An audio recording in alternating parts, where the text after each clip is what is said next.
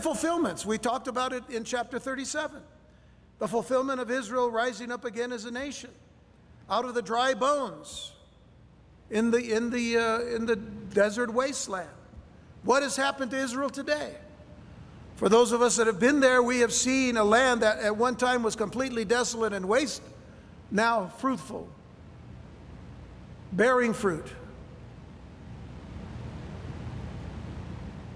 green, most cases. You know, there is no true study of Bible prophecy if Israel is not at the center of it all. And you can't even treat Israel as some people do, as a token player in the end times, or even worse, as those who would hold to what is called replacement theology, having Israel replaced by the church to receive all the blessings. Israel no longer gets blessings according to them, but the church is to receive all the good blessings. And what's really wrong about that particular theology and thinking is that the Lord was very clear to say, well, we're not only dealing with blessings, but we're also dealing with curses. And Israel has received those in their life, and yet Israel has also received the promise that God would restore them again. That's very clear in Scripture.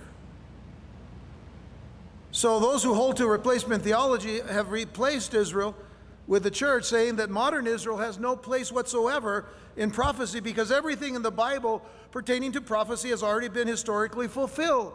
So one error leads to another error. The error of replacement theology then leads to a theology called preterism, P-R-E-T-E-R-I-S-M, preterism, which basically states that all prophecy in the Scripture has been fulfilled.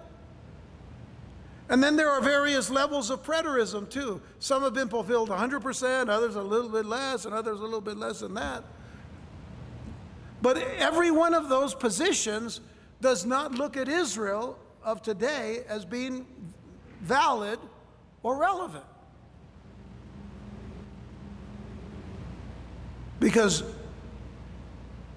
the Bible that we read from Genesis to Revelation, maybe that's the problem. Maybe they're not reading all of the Bible. Maybe they're only reading what they want to believe or what they feel is a blessing to them.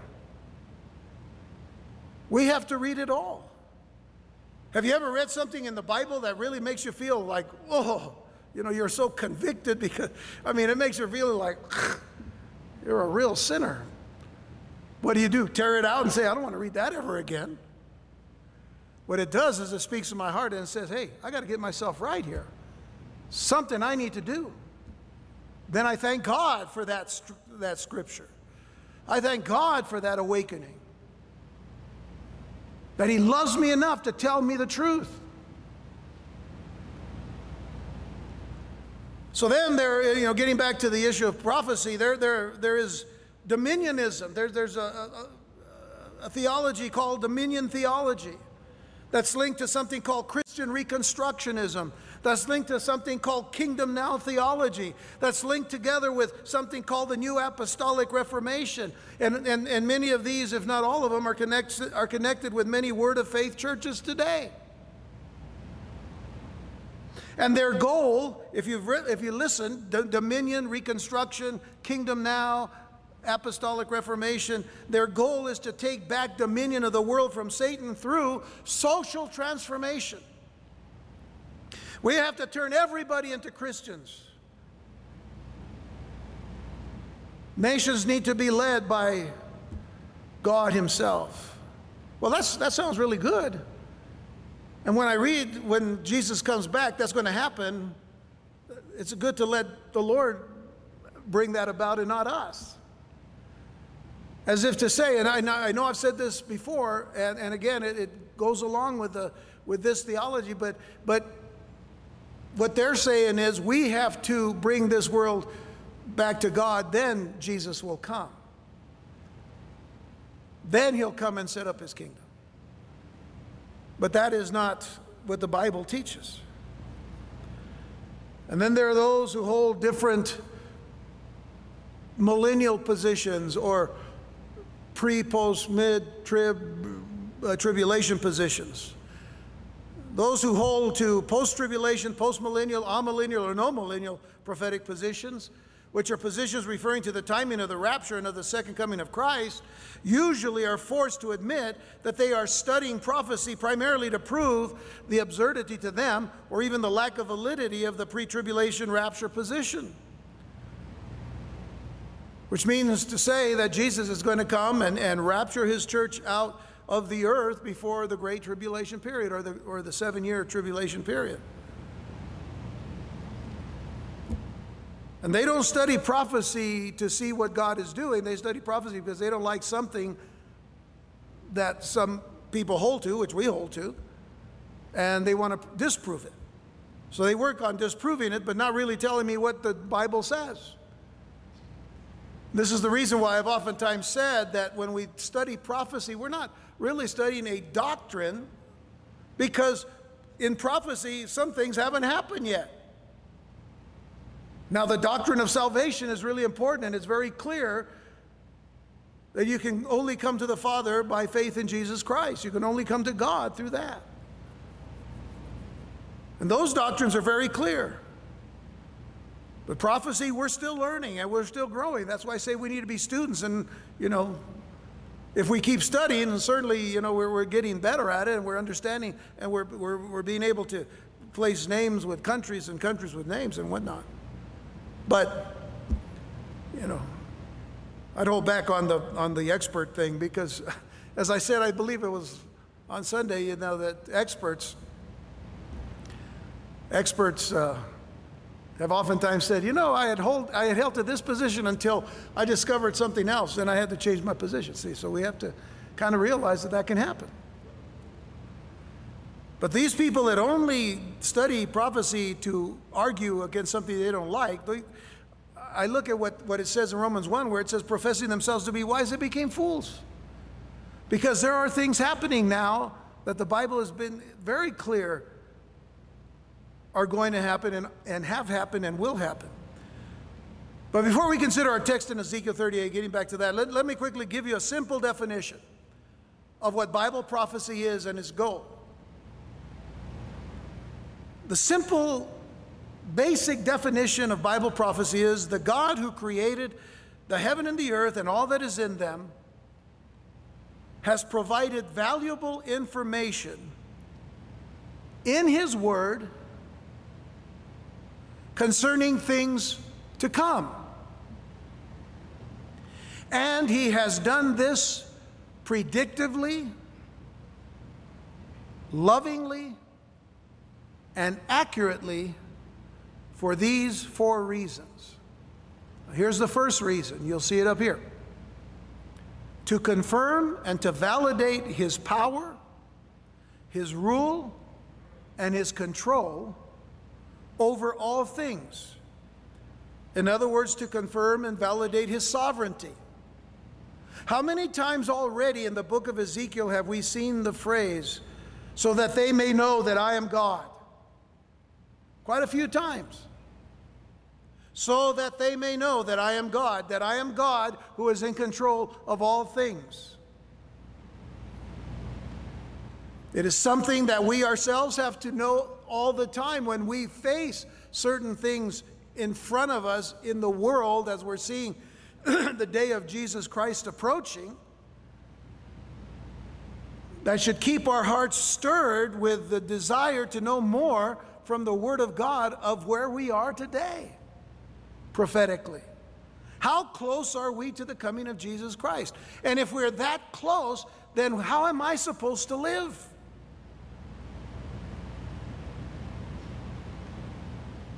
Well, Paul says we're to live righteously and godly in this present age, looking for the blessed hope of the return of our Lord and Savior Jesus Christ.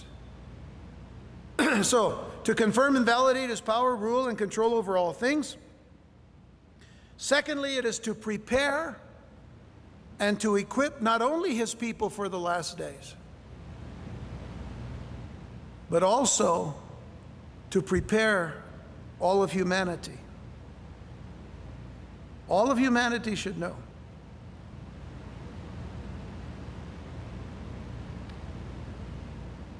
There are numbers of scriptures in the Old Testament where God is crying out to the world, "Look unto me," he says, "all ye nations." Not just Israel, all ye nations. Look to me and come to me.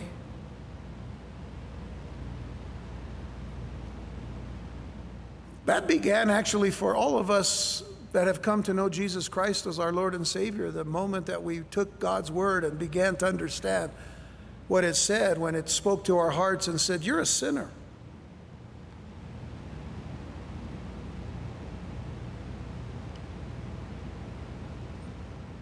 And those who are separated from God will be separated for all eternity,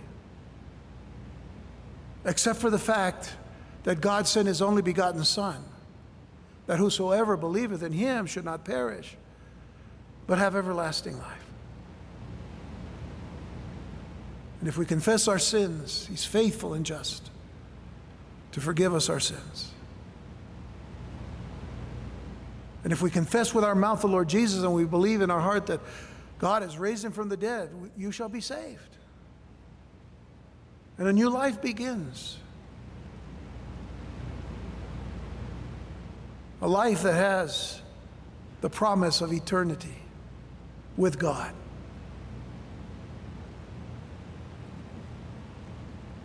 So, it's actually touched us all. That preparation, that someone came and said to us, "Do you know Jesus Christ? Do you know him as your Lord and Savior?" I don't know, over 40 some years of knowing the Lord and ministering the gospel to people, I've heard all kinds of things. You know, everybody's got an idea about it, you know, where they are with God. Most of the time, a lot of the times, it's kind of like, well, you know, I know God, and I know that, you know, if I live good, you know, my good will outweigh my bad. And I say, well, that's really interesting, because that's not the Bible. That's man's idea of reaching God. There's no way you can save yourself by doing good things. The problem is that you're not good. That's the gospel. When that opened our eyes, what did we do? We ran to Jesus. Well, I think we ran. We might have walked fast, but some of us ran to run away from the world, run away from the evil we may have been in for so long. Thirdly, to bring the message of salvation through Jesus Christ to the lost and the hopeless. The purpose of prophecy is not only to prepare and equip others, believers, and to confirm and validate God. It is to bring the message of salvation. It is to bring the gospel of Jesus Christ to the lost in these last days, to the ones who are hopeless in these last days. I don't know about you, but I can put no hope in governments or in politics or in anything that man does, because man is so inept. I mean, overall, I mean, let's look at our own country. We are such a divided nation today. But let me also let you know that this is a sign that Jesus Christ is close to coming. Jesus talked about it when he said that lawlessness would abound and the love of many would wax cold. That's what we see happening today.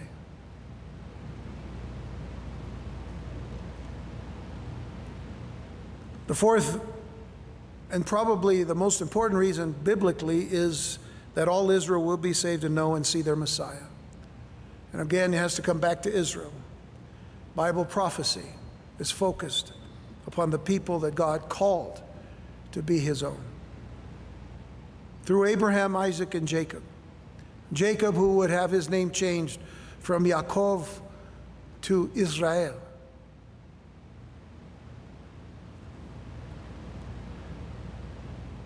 As we go on, let me just remind you of this statement by God himself. I've quoted it a few times in the past few weeks. Isaiah 46, 9 and 10, remember the former things of old. For I am God and there is none else. What do we see in that statement? The Lord confirming, authenticating his sovereignty. I am God, there is none else. I am God and there is none like me. Declaring the end from the beginning and from ancient times the things that are not yet done. Saying, my counsel shall stand and I will do my pleasure. That's point one we made. The authenticating of his sovereignty, of his rule, of his control over all things. God is completely in control. We can be safe in that understanding. We might not understand everything that's going on in the world, and I mean to tell you, every day something's happening in the world. Something that is connected to the Scriptures. If that doesn't stir our hearts, I don't know what will. I'd rather be stirred to pray and to seek after the face of God when all of these things are happening, than to know who's going to win the NBA championship. Now, I know who won the NBA championship. I saw it. But it wasn't like that was the most important thing to me. It could come and go. What matters is what happened that week in London. What happened this week? What happened today at an airport in Flint, Michigan? What happened yesterday or the day before in Brussels and in Paris and in London? All of these things are connected to what's happening in the Scriptures.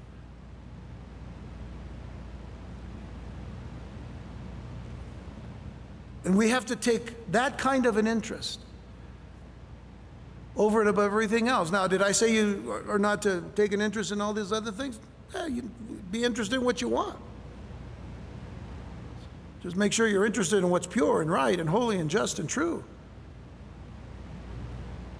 Read Philippians chapter 4 tonight, that nice list that are given to us by Paul.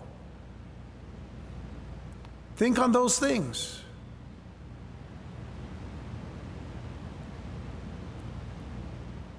One of the questions being asked in light of current events and the comparisons and contrasts between the Psalm 83 and the Ezekiel 38 wars. Now remember, for those of you who haven't been with us, last couple of Sundays I've been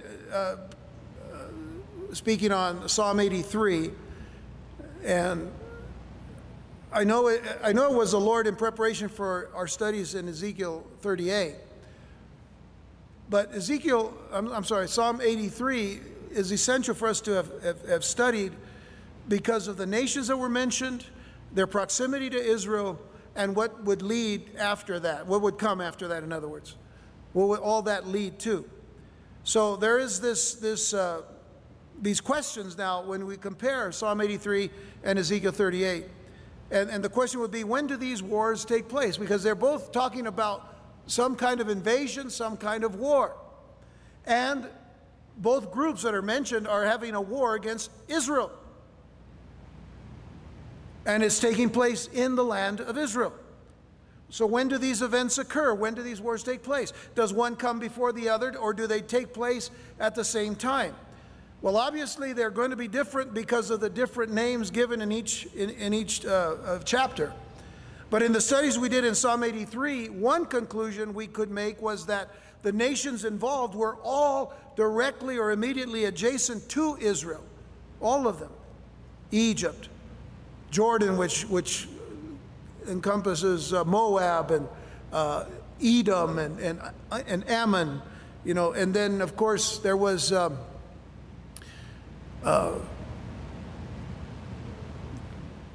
Gaza. Gaza is mentioned as far as the Philistia and Tyre and Sidon, which now go up into the Lebanon area there, of course. Now, we talked about Syria. We didn't mention Syria because it's not mentioned by name, even though Ashur is mentioned, but it's not mentioned by name as Syria because there is an Ashur and there is a Syria. but they're not mentioned by name in Psalm 83 or in Ezekiel 38. I've talked a little bit about it. We're going to see more as we go along. But that conclusion we made is all of these other nations are immediately adjacent to Israel. They're of Arab or near Arab origin and would constitute a confederacy of nations fighting a first-tier conflict because of their proximity to and their joint hatred of Israel. Then the Psalm 83 war would be the stage-setting event to a second-tier conflict, that being the invasion and war of Gog and Magog and their allies with Israel, which is Ezekiel 38, where we are now. So in putting prophetic pieces together, along with the current events taking place, it is significant that the fulfillment of Ezekiel 36 and 37, which deal with the rebirth of the nation of Israel and its return to the land, would lead to another stage setting. That would be the conflicts that would usher in the Lord's promise of restoration and redemption of the Jewish people, their complete land, and their Messiah. Now, I've oftentimes said that the land of Israel today is not only, it's the size of New Jersey. That little strip of land is Israel today. But what was promised to Israel by God back in the book of Genesis was from the river Nile all the way to the river Euphrates. All of that land belongs to Israel, and it will belong to them. So that's God restoring them and redeeming his people and their complete land. But more importantly, beyond that, is that they would be restored and would know their Messiah. And of course, we know that their Messiah is Yeshua, Jesus Christ. So Psalm 83 may very well prepare the conditions for this Magog invasion to occur. It is certainly a prophecy that may occur almost at any moment. It can happen at any moment, because we know that those nations, as we showed you on the charts and the maps before, those nations surrounding, they're all there. They're all there, and they all hate Israel. It can happen at any moment. But in looking at our text in Ezekiel, by the way, that was all introduction, so we're finally to our text. But in looking at our text in Ezekiel, there are still some preconditions, prerequisites that must take place or exist in Israel before the Gog-Magog invasion. So, looking at verse 7 now, because we've already dealt with the second-tier nations, Gog, Magog, Rus, Meshech, Tubal, Persia, which is Iran, Ethiopia, which is Sudan, Libya, which takes Libya all the way through to Morocco, northern Africa, Gomer, the area of Turkey, Togarmah, into the lower parts of the old Russian, Soviet Russian Empire, and so on. Be thou prepared. Remember, this is God speaking to Gog. Be thou prepared, and prepare for thyself, thou and all thy company that are assembled unto thee, and be thou a guard unto them. So Gog then is the leader of this confederacy, and quite possibly as the chief prince or the prince of Rosh would be the one that would oversee all the other nations, guarding them, protecting them, providing for them. What would they be provided? Well, what do the nations that are being equipped by Russia receive? Well, they're receiving arms, primarily. A lot of arms. Syria, Iran, all the former states that were part of the Soviet Union, they're very well armed, and I think I mentioned last week that some of them have nuclear capabilities. After many days, thou shalt be visited. Now, this is a very important thing to understand. Thou shalt be visited. This particular term is oftentimes used in the Old Testament because in the Hebrew it is used as a statement of God coming to visit a nation with judgment. But in the context that we see it, it is still that, but you have to understand that, well, they're going to get judged for something they haven't even started doing yet. What does that tell us about how God prepares us for judgment if we keep ourselves against him and against the things that he has called us to do? In essence, he's setting us up for the judgment that we're going to participate in anyway. Remember that God has declared the end from the beginning and the beginning from the end. He already knows. These things have got to happen, particularly as it pertains to Israel, that Israel has to go through these 7 years of great tribulation, which all of this, by the way, as I mentioned, Psalm 83 and Ezekiel 38, is going to set up the 7-year period of tribulation, whether it's right before, immediately before, or at the very beginning of it, or a little bit into it. This is what it's going to do. So, after many days thou shalt be visited, but then God gives us the time frame in the latter years. Thou shalt come into the land that is brought back from the sword. That is speaking of Israel, as we said, and is gathered out of many people against the mountains of Israel. Israel today is being populated and continuing to be populated by Jews who are living in all different countries. Many of Americans, Jews, are going back to Israel to live. Many Russian Jews have gone back from all the corners of the earth. They're coming, and what they are doing is making aliyah. They are coming back into the land as citizens of the state of Israel. Against the mountains of Israel, which have been always waste. We've talked about that, going back to chapter 36 and 37. But it is brought forth out of the nations, and they shall dwell safely, all of them. Keep that in mind. We're going to come back to talk about that. Thou shalt ascend and come like a storm. Thou shalt be like a cloud to cover the land. Their ascent is that even though they're coming from the north, and the main direction is coming from the north, there are those that are coming from the southwest, the northern African nations, and some coming from the east, but primarily from the north. But it says that they're ascending. Well, remember that you always ascend to Jerusalem. You always go up to Jerusalem. You never go, it doesn't matter what direction you're coming from. You're always going up. So it is an ascent because that is God's city and God's people and God's nation. Thou shalt ascend and come like a storm.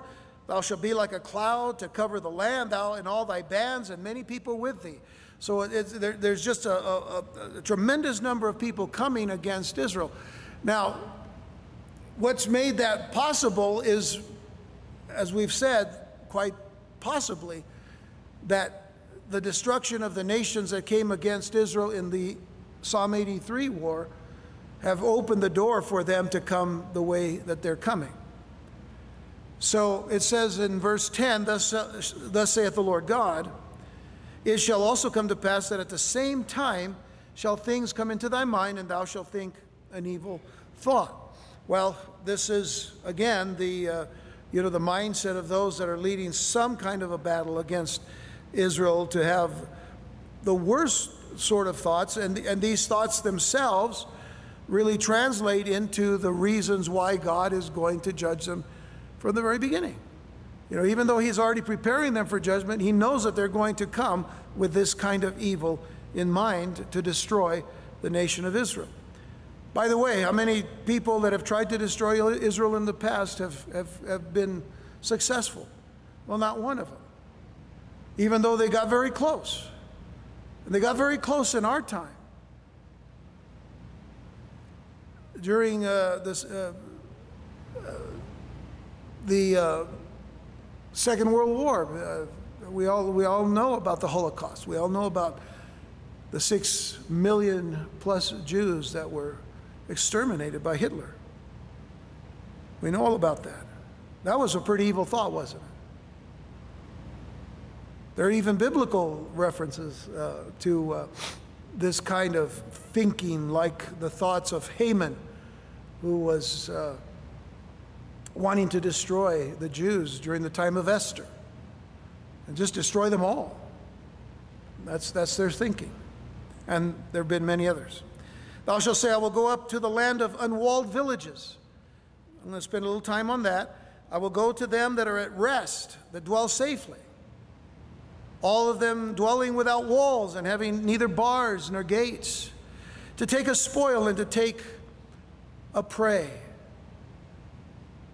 In other words, to go in, you ravage the whole people. You go in, you take what is valuable to them, and you take it and it becomes yours. To turn thine hand upon the desolate places that are now inhabited, and upon the people that are gathered out of the nations, which have gotten cattle and goods, that dwell in the midst of the land. And once again, I point you to the wealth of Israel today. Israel's not just a little tiny nation, but it's a very, very wealthy nation itself in a lot of respects. So many people coming into the land, and it's becoming a burden in a sense to take care of them right now. But nonetheless, so many technological advances, medical advances, all of those things are coming out of Israel today. So they have a wealth of not just technology, but they have a wealth of intellect as well. That can be taken too, and it can be stolen. I mean, all of those things. Nonetheless, it says, upon the people that are gathered out of the nations, which have gotten cattle and goods, that dwell in the midst of the land, Sheba and Dedan and the merchants of Tarshish, with all the young lions thereof, shall say unto thee, art thou come to take a spoil? Hast thou gathered thy company to take a prey, to carry away silver and gold, to take away cattle and goods, to take a great spoil?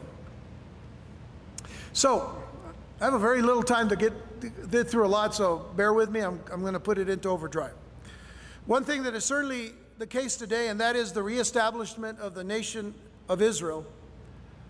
That is certain. There's no Bible prophecy, as I said, without Israel. So that prerequisite is already set.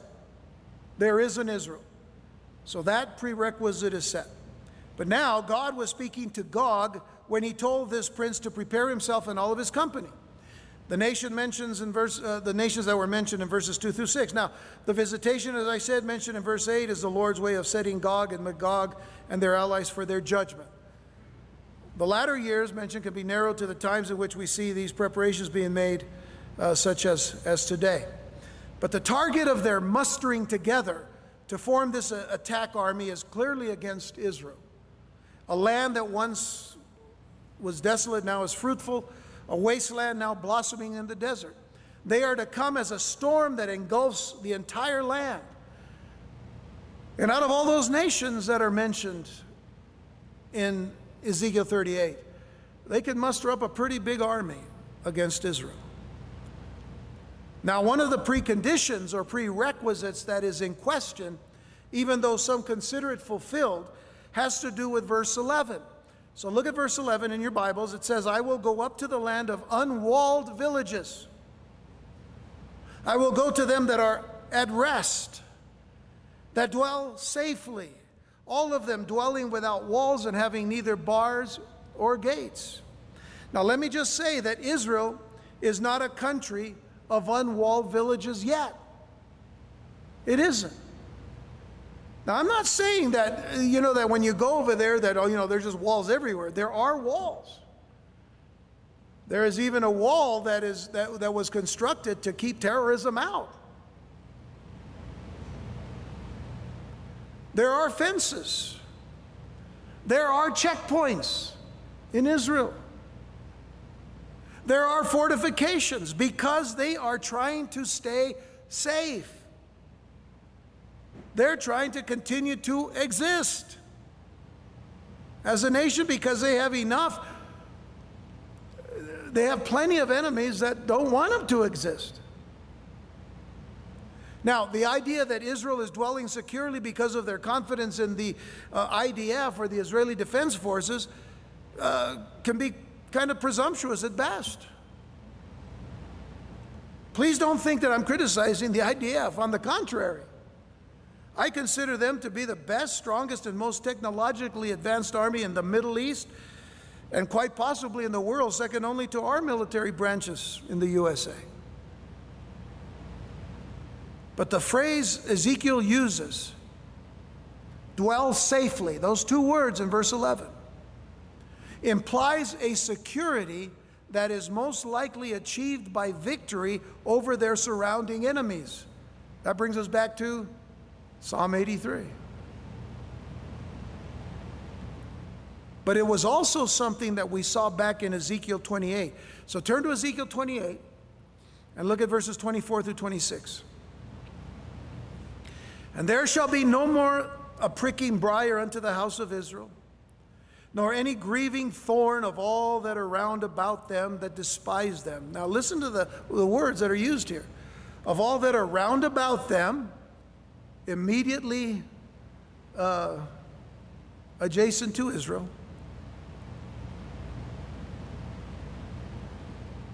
that despise them. I mean, they're despised by the very people that they live in the same nation with, the Palestinians.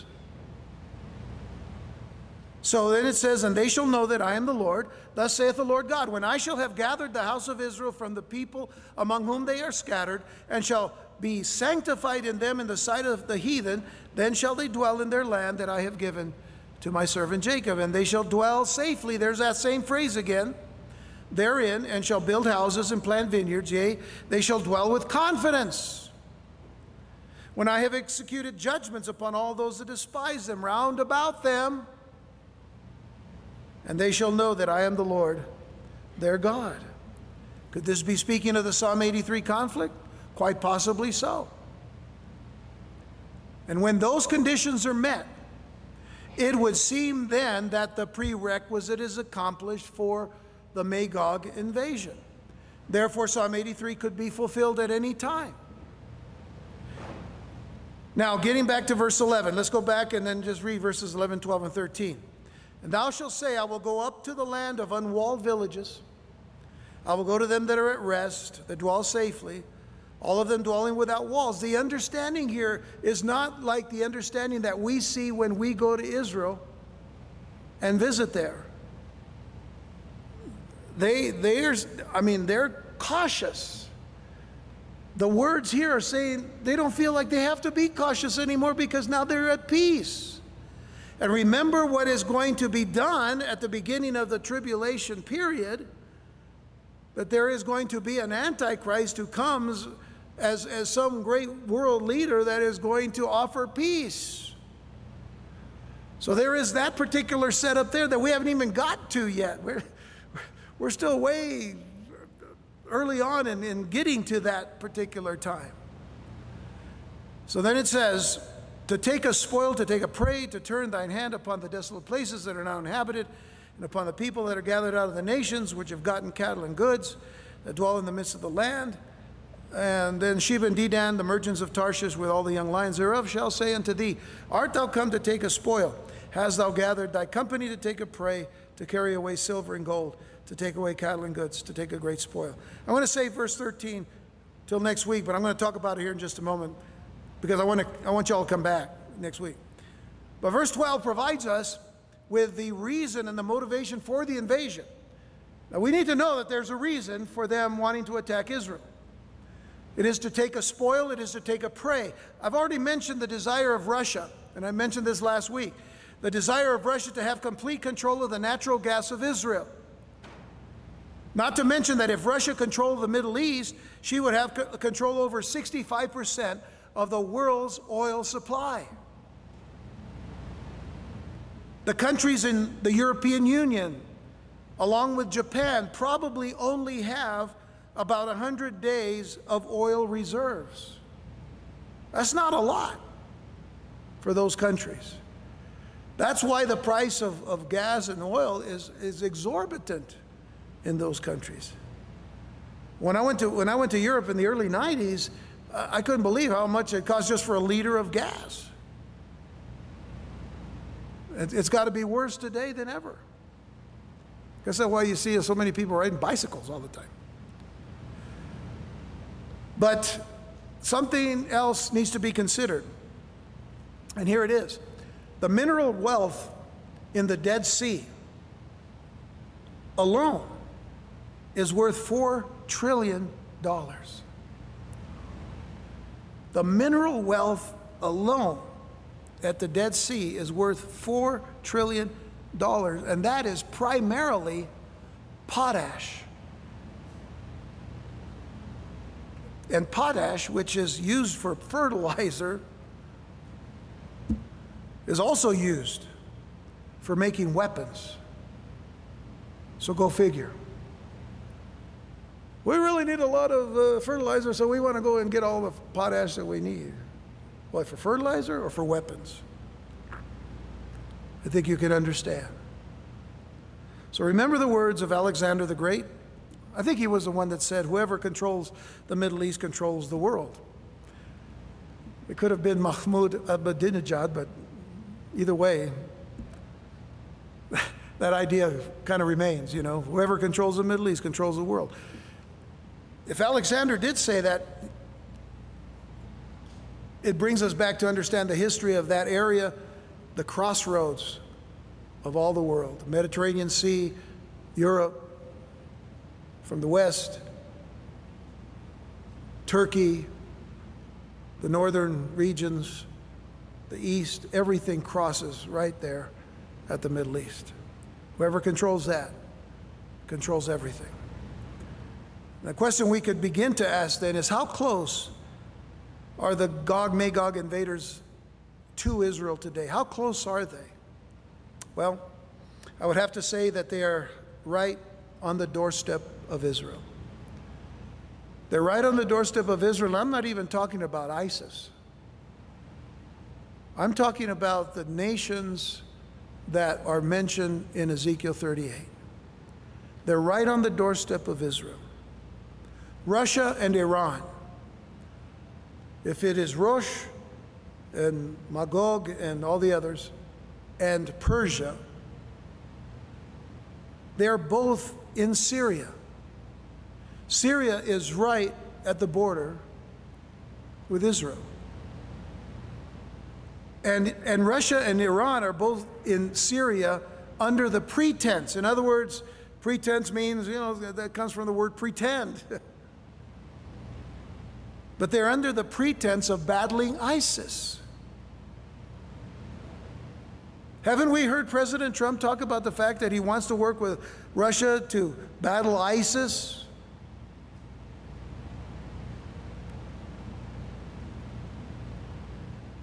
And Iran is kind of in that same category with Russia, you know, being in Syria there to help the Syrians fight ISIS.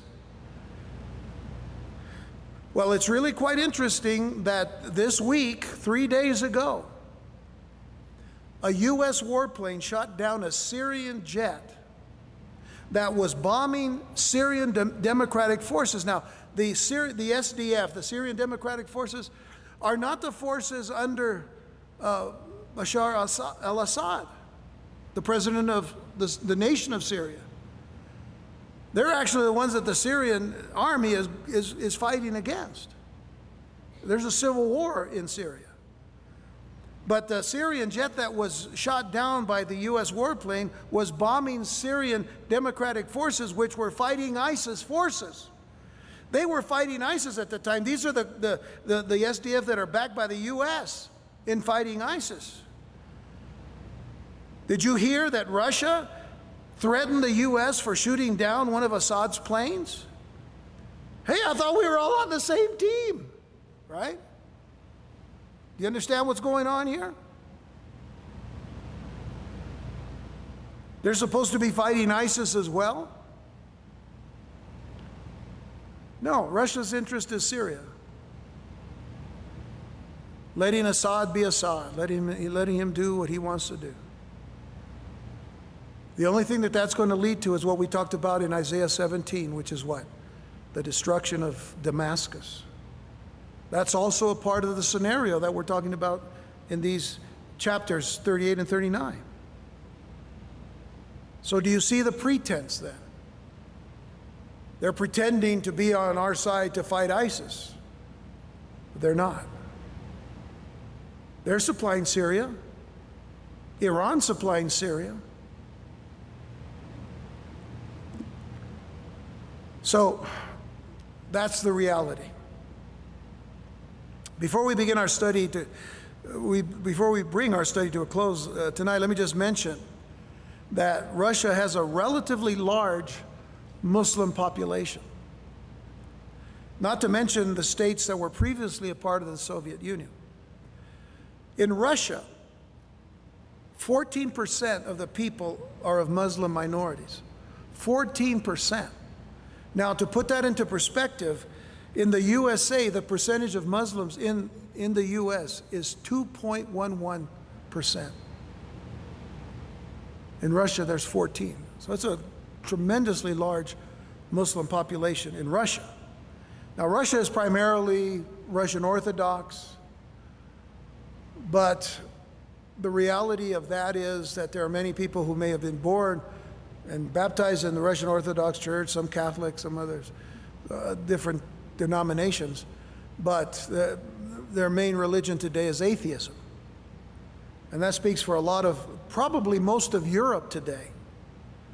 Whereas Europe was primarily Roman Catholic, or, you know, in some places like in England, Anglican, Episcopalian, or whatever.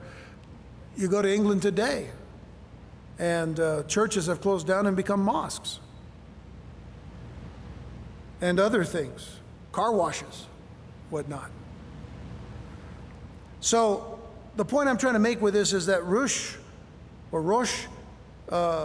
Magog, Meshech, Tubal, Persia, Ethiopia, Libya, Gomer, and the house of Togarmah, most, if not all, translate today to Muslim nations.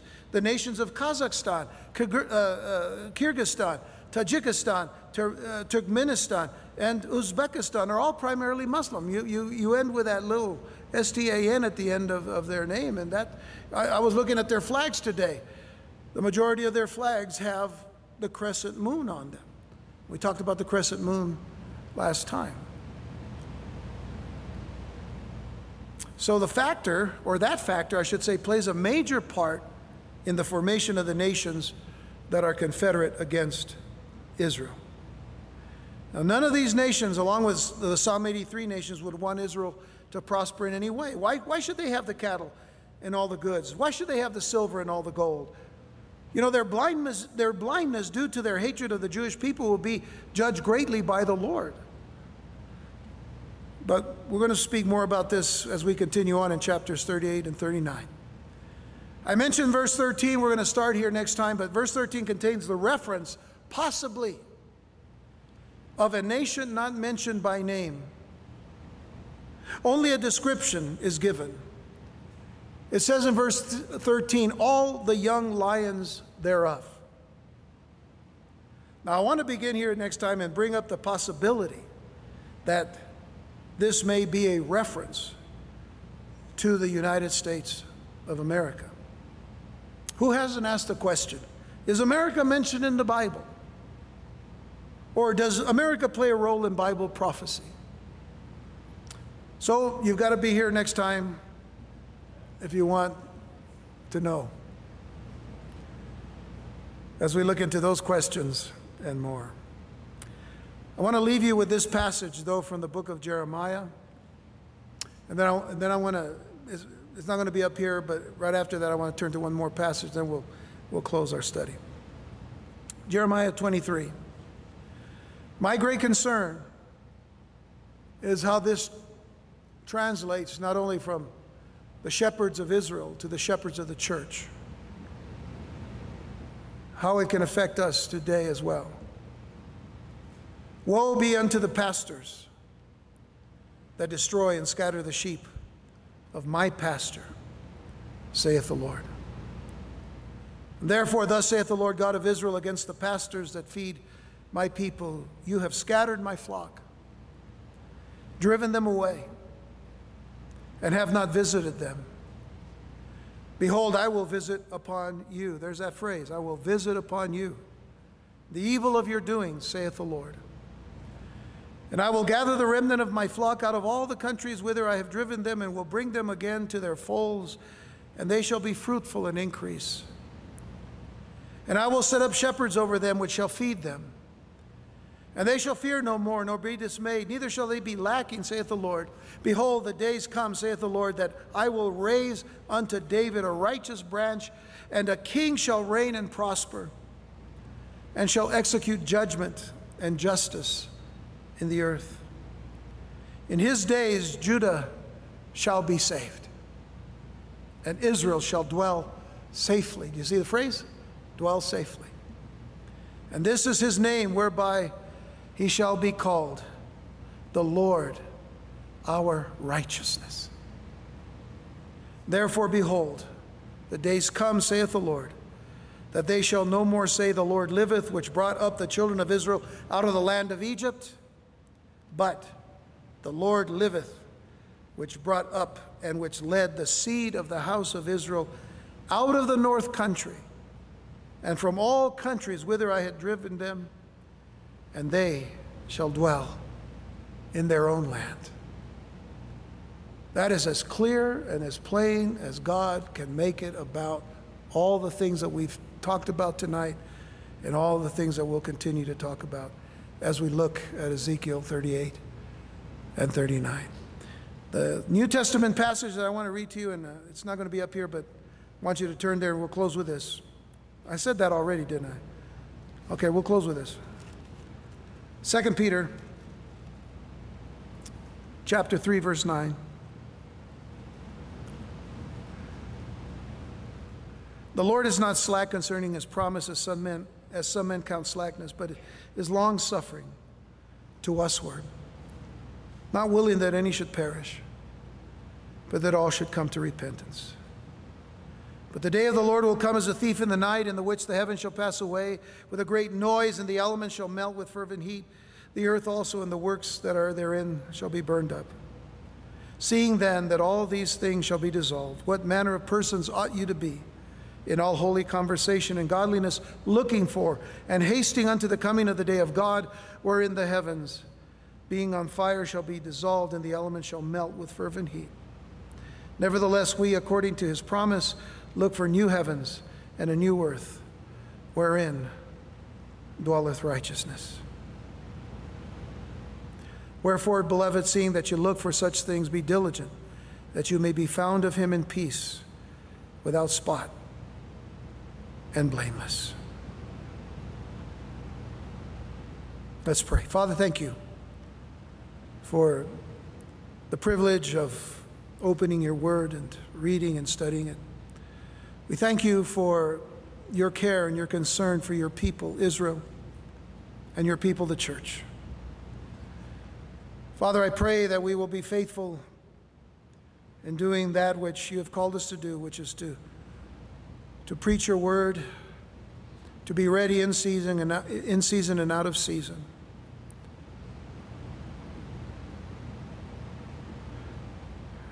And Lord, to give forth the whole counsel of God, the whole counsel of your word. I pray, Father, that we continue to do that.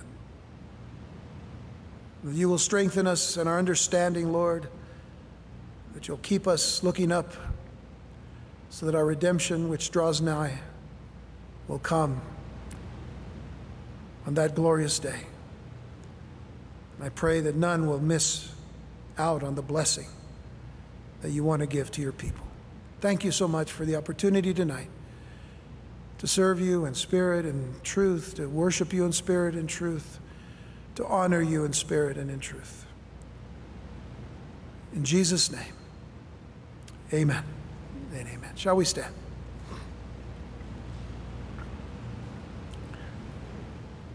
The Lord bless you and keep you. The Lord make his face to shine upon you and be gracious unto you. The Lord lift up his countenance upon you and give you peace. Have a good rest of this week. May God's blessings be yours. May his best always be yours. And may he continue to lead you and guide you into all of his truth. After we sing a song of dismissal, if you need prayer, we'll have some people up here in front to pray for you. So you're welcome to come. So have a good evening. Make sure that you encourage each other as you leave here today in the love and the mercy and the truth of our Lord Jesus Christ. Turn your eyes upon Jesus, look full in his wonderful face, and the things of earth will grow strangely dim in the light of his glory and grace. Let's sing that. Turn your eyes upon Jesus, look full in his wonderful face, and the things of earth will grow strangely dim in the light of his glory, glory, glory, glory.